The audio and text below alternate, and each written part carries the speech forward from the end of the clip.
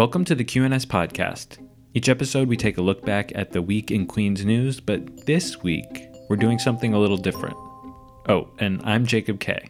And I'm Angelica Acevedo. This week we sat down with City Councilman Donovan Richards, and our conversation went so well that we're just going to play that for you. He's been in the City Council since 2013, and as he'll tell you in a little bit, he's been busy.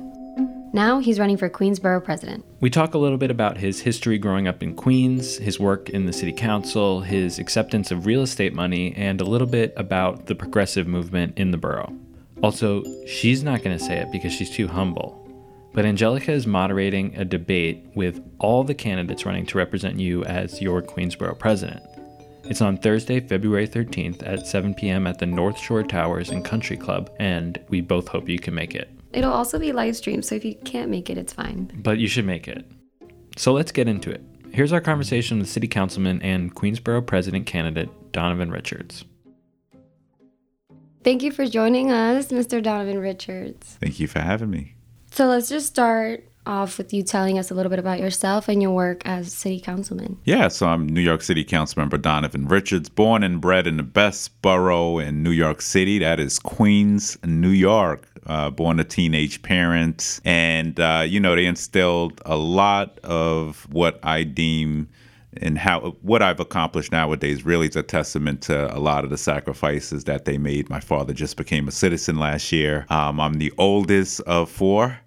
And got my start in politics relatively young. It was an unfortunate incident that led me to the city council in 2003, which was the murder of my childhood friend, Darnell Patterson, from Southeast Queens. He was a young man, who grew up on my block. We played basketball. We did all the things teenagers do and shouldn't do. But, I went to his funeral and decided walking out of that funeral that I wanted to get engaged in public service, not knowing it would lead me to the city council, but I met my local council member, who was then James Sanders. He's hosting a gun violence meeting, and I decided to attend right after the funeral, maybe a week or two after. And that's what led me in. Got hired in 2003 and ended up working for him for a decade. Literally started the equivalent of a man with a broom and a dustpan, knew nothing about politics, and pretty much worked my way up through every position and was blessed to be elected in 2013. So coming into 2013, you have to remember I represent the Rockaways, Laurelton, Rosedale, and Springfield Gardens. The Rockaways was devastated by Hurricane Sandy. Parts of Rosedale were devastated. So when I was running for office, I couldn't necessarily ring people's doorbells and say, "Hey, how you doing? I know your house is underwater. Could I have your vote?" So we really spent our time digging people out. We spent a lot of time securing a lot of relief supplies for the neighborhood. And then I was blessed to be elected come in 2013. One of the reasons I came in, and when I came in, people said, "What chairmanship are you going to look at?" And I was like, environmental protection. One, when you think about the flooding issues that Southeast Queens has gone through for decades, for nearly 40 years because of the lack of infrastructure. And then from a climate change standpoint with the Rockaways, but also the lack of infrastructure there, it struck me that I needed to lead in this specific area. So we were able to secure about $2 billion from the mayor for 55 projects in South Queens. And then fast forward, I became the zoning chairman of the city council. So that put me right in the hot seat when it came to development. The mayor was trying to shepherd in mandatory inclusionary housing and zoning for equality and affordability. So it really put me right in the spotlight right away on policies that we now are using to build more affordable housing. And we secured about $300 million for that particular rezoning. So it's 1,900 units of real affordable housing, not that affordable housing people talk about that, neighborhoods can't get in. $40 million library, $139 million in infrastructure, $21 million for local schools, and almost 200,000 square feet of new retail, especially during a time where we see the challenges with retail and growth in the borough. And fast forward, now I'm the chairman of the Public Safety Committee. So it's been a very interesting committee because my job is to work with the police commissioner and to push the department to be better. And it's not always easy balancing that. We're building a $94 million precinct in Queens, which will be known as the 116th precinct. And one of the things that's going to be much different about this precinct, this modern precinct, is that it will have a food pantry in it. It'll also have community center space, a public plaza outside. So we're really going to make the effort to really merge police with the community. So those are 3 chairmanships. I think I'm the only council member who's chaired 3 committees over the last 6 years. I'm a member of the council. Yeah, I'm a member of the council's leadership team. I was on the budget negotiating team. I also am an appointee by the mayor to the bus advisory board, the MTA's bus advisory board. We sit on both the Habitat for Humanity's board and Center for New York City Neighborhoods board as well. So it's relatively been busy over the last 6 years, and especially with a 4-year-old who is even busier. Wow. Why did you feel like now was the right time to run for Queensborough president? I don't believe in being one of those politicians that wants to be a politician for life. I believe in really purpose, right? And I came in here with the purpose. And, I've worked very closely with Melinda Katz, obviously, over the course of her tenure of being the borough president. We've accomplished a great deal together. So a lot of things like rebuilding maternity wards, expanding hospital centers, doing playgrounds together. And really, when you look at my experience, right, when I talked about those 3 chairmanships, when I go around Queens to all of these debates, there are 3 things that are on everybody's mind. It's always housing, it's always the environment, and there's always safety. And there's been no one else in this race who's pretty much had a front row seat in really navigating all 3 worlds.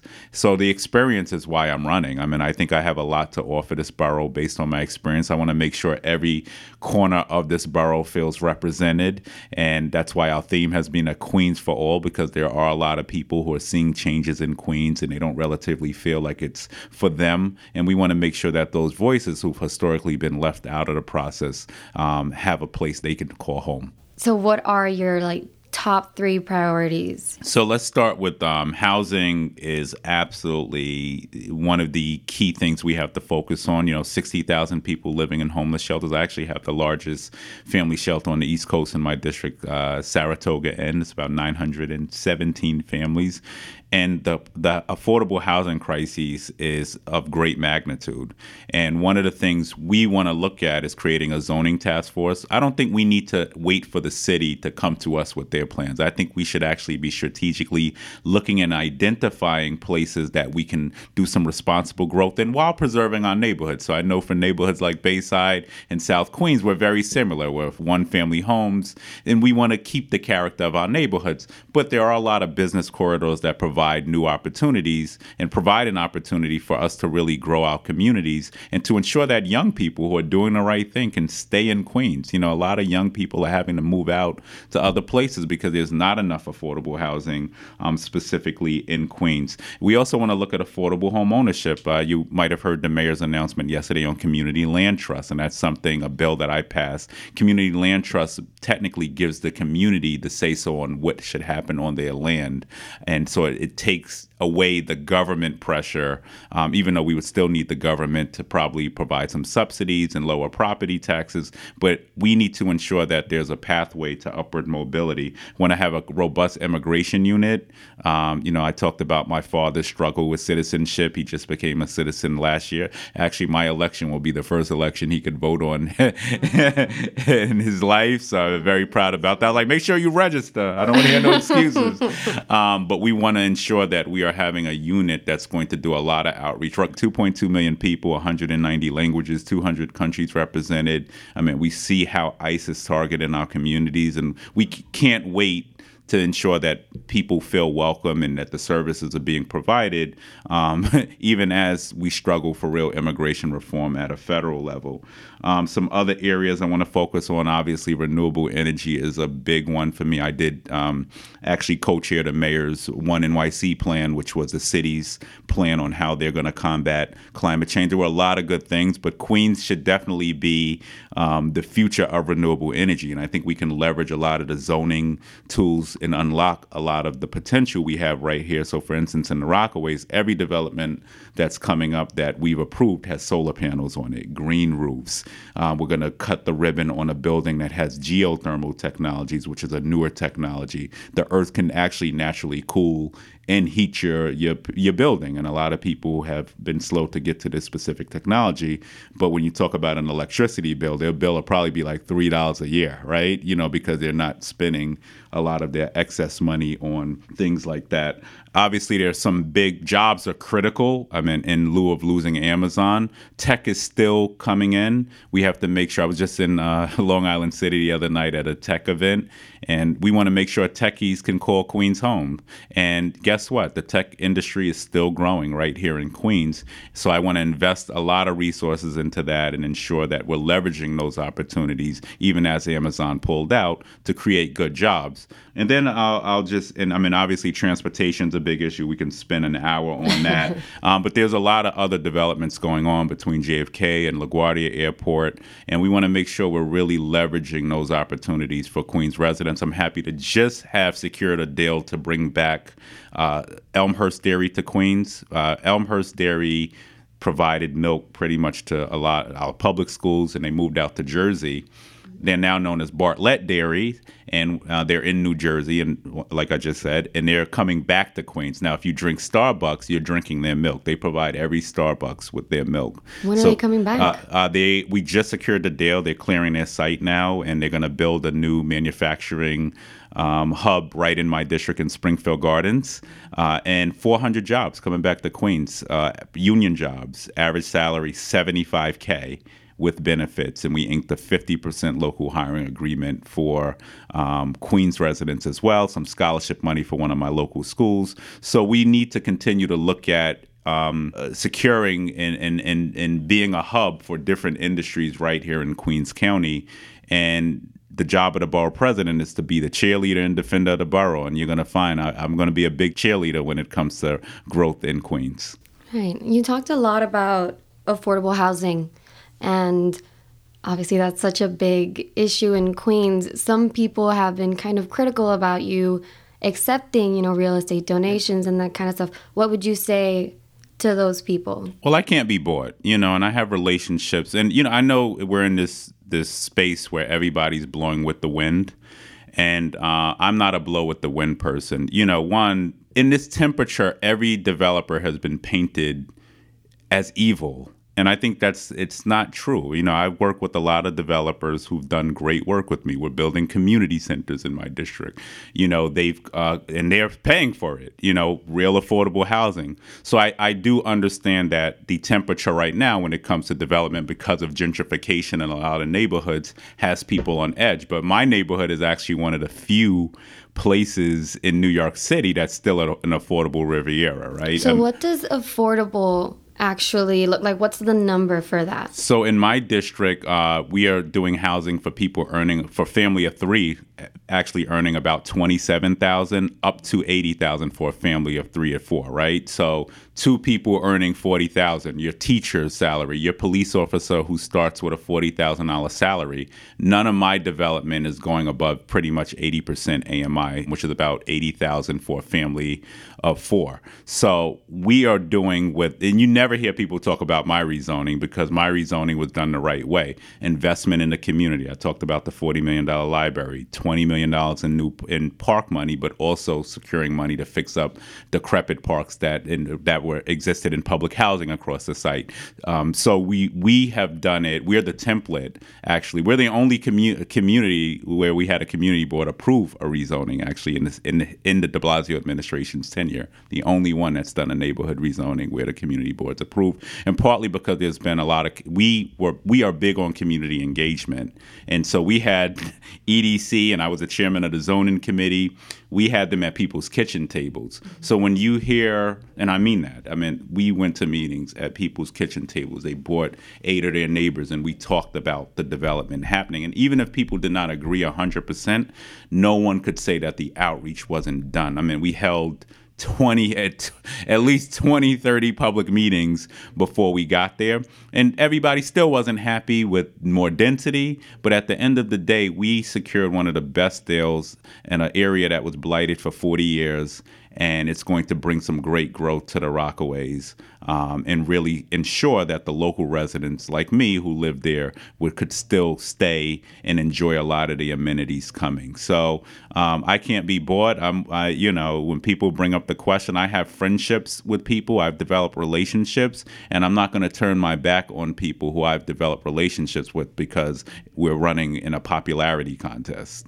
But the one thing I'll say, end on this note, is saying that anybody who takes a check from anybody and can be influenced is in the wrong business. You shouldn't. I mean, people. What stops you from being influenced by anybody? It could be a constituent. It could be a nonprofit. It could be real estate. So if you can be influenced by anybody because they wrote you a check, you should not run for office. And you've been outspoken about supporting things like the decriminalization of small marijuana possession and, of course, anti-gun violence, like you said.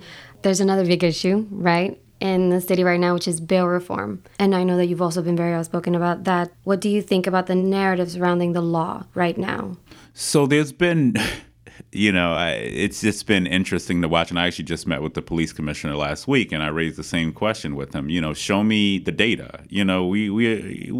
There has to be data. Show me the correlation between the individuals out on bail and what's happening on the streets. And let me just remind people, the NYPD is a victim of their own success because crime has continued to drop at historic levels that we have not seen in a very long time. And amongst big cities, obviously, we are the nation's leader when it comes to dropping crime, and partly because we're doing a lot of work with the crisis management system, which is a cure violence program, where we're taking people who might have been engaged in the system and they're working in communities with gang members and trying to find the services for them and finding the job opportunities for them. So in the culmination of those things, community policing have all kept New York City relatively safe.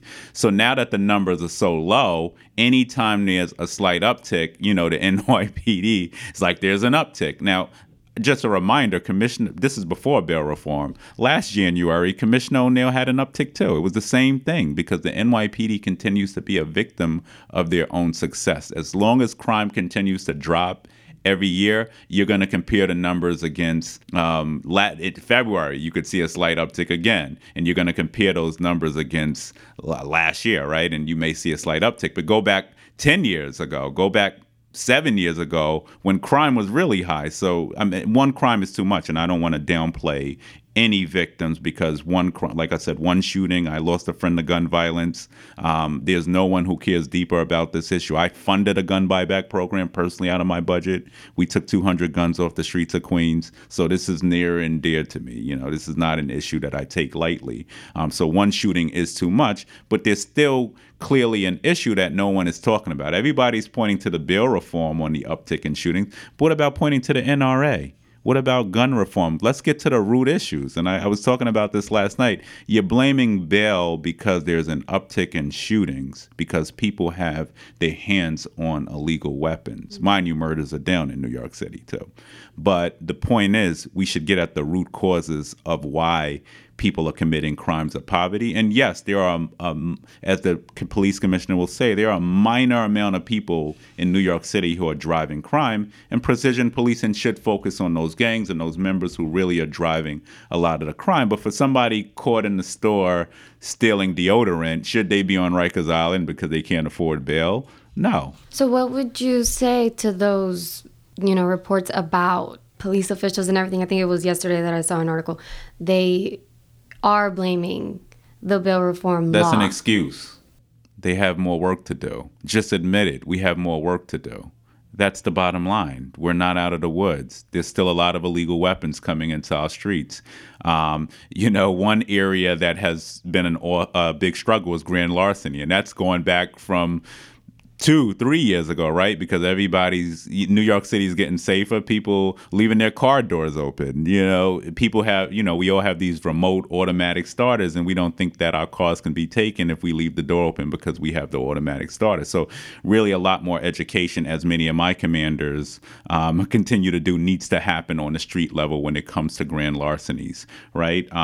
There's still a lot more work to be done in addressing the factors that drive crime in certain areas in New York City. I mean, we saw a big spike in gang violence between teens in our communities last summer. I mean, we were in the streets. I mean, I personally went to meet with a group of them with the crisis management system to ask them to do a truce in the middle of the night, 11 o'clock at night, right? We're in a backyard meeting with people who have guns, right? so more of that work has to be done. And really, one of the things I'll leave on that conversation was when I asked a lot of those young people, what are you looking to do? You can't stay engaged in this life forever. The one thing they said is we need a job. But the problem is once you've been arrested for minor marijuana offenses, like many people in my community were, you got to remember 1 in 10 arrests and summonses were in Southeast Queens, right? And we're not. While we have our issues, we know in no form or fashion lead New York City in crime, but our communities were being targeted. And according to the police commissioner, Police Commissioner O'Neill back then said it's the wrong thing to do. We shouldn't be locking kids up for the first time because of a marijuana offense. So as long as those factors, the criminal justice system continues to drive people into that system, you're going to have a revolving cycle of crime and recidivism. So we have a lot of work to address those key factors, including the educational system. What do you think about the progressive movement happening in Queens right now? That word is being thrown around like salami.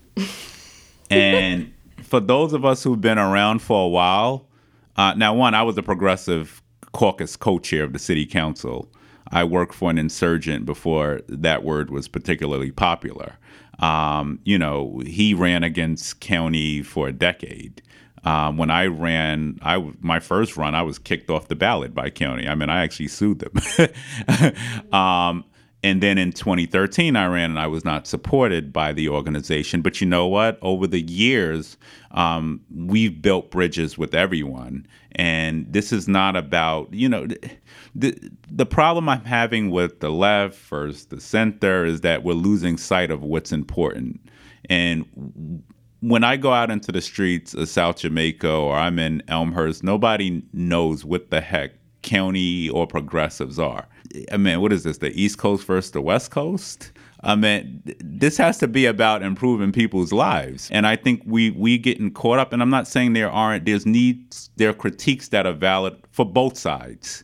But where I come from, we don't, the people in my neighborhood don't care about county or they don't care about progressives. They just care about being able to feed their families. They care about having better transit. They care about affordable housing. And so I try not to get caught into these little title wars and label wars, even though people will now say, oh, he's the organization. Excuse me, I've never seen you in my neighborhood. Where were you when we were fighting the fight? So we're glad you arrived to finally help us fight the fight. But we've been doing this before people with titles who now have titles, before they were fighting these fights. There was nothing given to any of us, including Gregory Meeks, who worked very hard. No one gave us anything. And it's coming from a Black and brown community. We are the community most impacted. And even while people use slogans, we are the ones most impacted. And we're going to continue to fight that fight to ensure that the people most impacted could have a better quality of life. And just as many of the things I ticked off in accomplishments, and I can't even go through more, I've seen the difference that we've made over the course of the last 6 years in people's lives when we cut the ribbon and people were homeless and they moved into a new unit. I know what it feels like to couch surf. I grew up with teenage parents. I have the lived experience. I've been stopped and frisked. I had guns drawn on me by the police department coming into teenagehood. But I think it's rightful. There are things that the movement has to be critiqued on. County needs to be critiqued on. And I think we're the bridge, honestly, in this race because we come from both worlds, right? We've worked with people in county. We've worked with progressives. I was the co-chair of the city council's progressive caucus once again. And all we want is what's best for the 2.2 million people in Queens. So Election Day is coming up. What are you doing for that? Oh. Very soon, yes. What are you doing for that? Final push and getting people to vote. I'm just trying to convince my wife to vote for me at this point. Who does she want to vote for? I'm taking the garbage out religiously now. And your dad too, right? I think I got my dad's vote. Okay. But we're working very hard. Right now, it's all about reaching voters. So we're door knocking, phone banking, obviously raising money, doing all the things we need to be successful. We picked up some key endorsements. I'm going to be very proud to announce some elected officials next week as well. But we picked up the UFT's endorsement, DC 37, 32 BJ, the largest local in DC 37 as well, Local 372. And I anticipate some other unions coming on board. Also, ASAL, which is the South Asian Alliance Club of Queens, which was a big one for us as well, because we're building a very diverse coalition. So I think between the Queens County organization, labor, the diverse coalitions coming around us, and then elected officials, and most importantly, the public. One thing is that we've prided ourselves in doing is not waiting to election year to show up places. We've worked very hard over the course of the last 17 years, and I think this is why we're in the position we are in, and I think my community is really going to come out, and they're really excited about making history on March 24th. Don't forget, our early voting is March 14th. It starts, so we're going to get people out. But right now, it's all about outdoors, communicating with voters, and there's no one more important to communicate with at this moment. It's Black History Month. Yes. So what are you doing to celebrate? I think, how do we celebrate Black History Month? Well, we honor those who paved the way for us in the past. And, there are a lot of historical figures. I know they're even reopening Malcolm X's murder case now. I think I read in the Times yesterday. Martin Luther King Jr., these are all our heroes. Shirley Chisholm. And we have a lot of local people who've paved the way for us too, like Archie Spigner, who was the first council member, I think, from Southeast Queens, actually. So he did a lot of work to pave the way for us. So when people talk about county organization, they got to look at history of these people. Like Archie Spigner came from the South. He was a bus driver. He shined shoes when he came into New York City. That's how he made a living.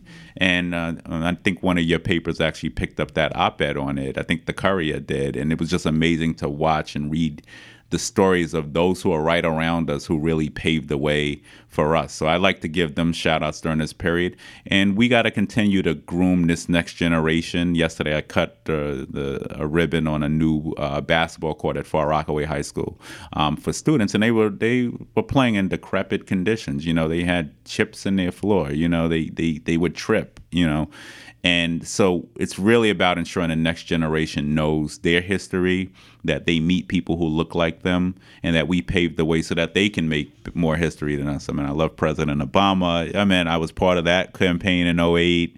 I ran the Queens outreach efforts, grassroots efforts right here in South Queens. I did not meet him yet, though. But my predecessor who endorsed him, he was the only, I think there were 2 elected officials who endorsed Obama in New York City and state at that time, and he was one. So he met him. I worked very closely with David Axelrod at that time.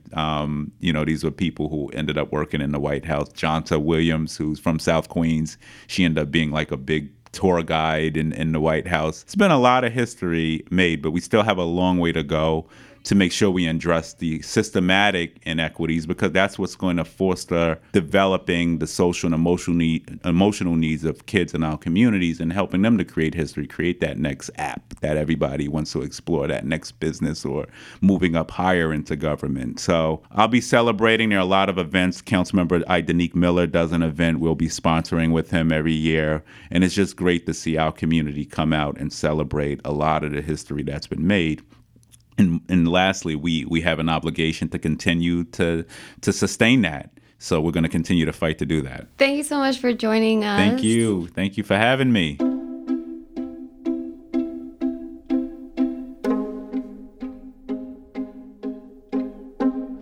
Looking for something to do this week? We've got you covered. Sorry, I was just... Spend Valentine's Day with the whole family at this silent disco dance party. Let the kids dance the day away while you, the adults, enjoy a boozy brunch. There will also be a craft table to make Valentine's Day cards. It's at Catch Astoria on Saturday, February 15th from 11 a.m. to 3 p.m. And it costs about $10 to $25, and a ticket comes with complimentary champagne. Come enjoy this multicultural celebration at the Rio Dance Center in Astoria. It will feature carnival and traditional dance performances from Italy, Russia, Peru, Bangladesh, Mexico, and Ireland. It's on Sunday, February 19th from 12:30 to 4:30 p.m. And it's free. The Queens County Farm Museum is hosting a 3-day program they're calling Foraging, Fibers, and Food. Wednesday, February 19th is for foraging, the next day is for fibers, and Friday will be for food. Programming lasts from noon to 3 p.m. on all 3 of the days. It takes place at the Queens County Farm Museum, and tickets are $10 in advance, $15 at the door.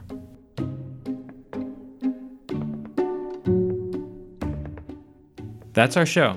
Thanks so much for tuning in, and be sure to head to QNS.com for more Queens news. This episode was co-hosted and co-produced by Angelica Acevedo and me, Jacob K. I also edited and mixed the episode, and we are also both reporters who are proud to have colleagues like Max Parrott, Jenna Bag-Hall, Bill Perry, and Carlotta Muhammad. Our editor is Zach Gewelb. Music by Blue Dot Sessions. Published by Schneps Media. See you next week.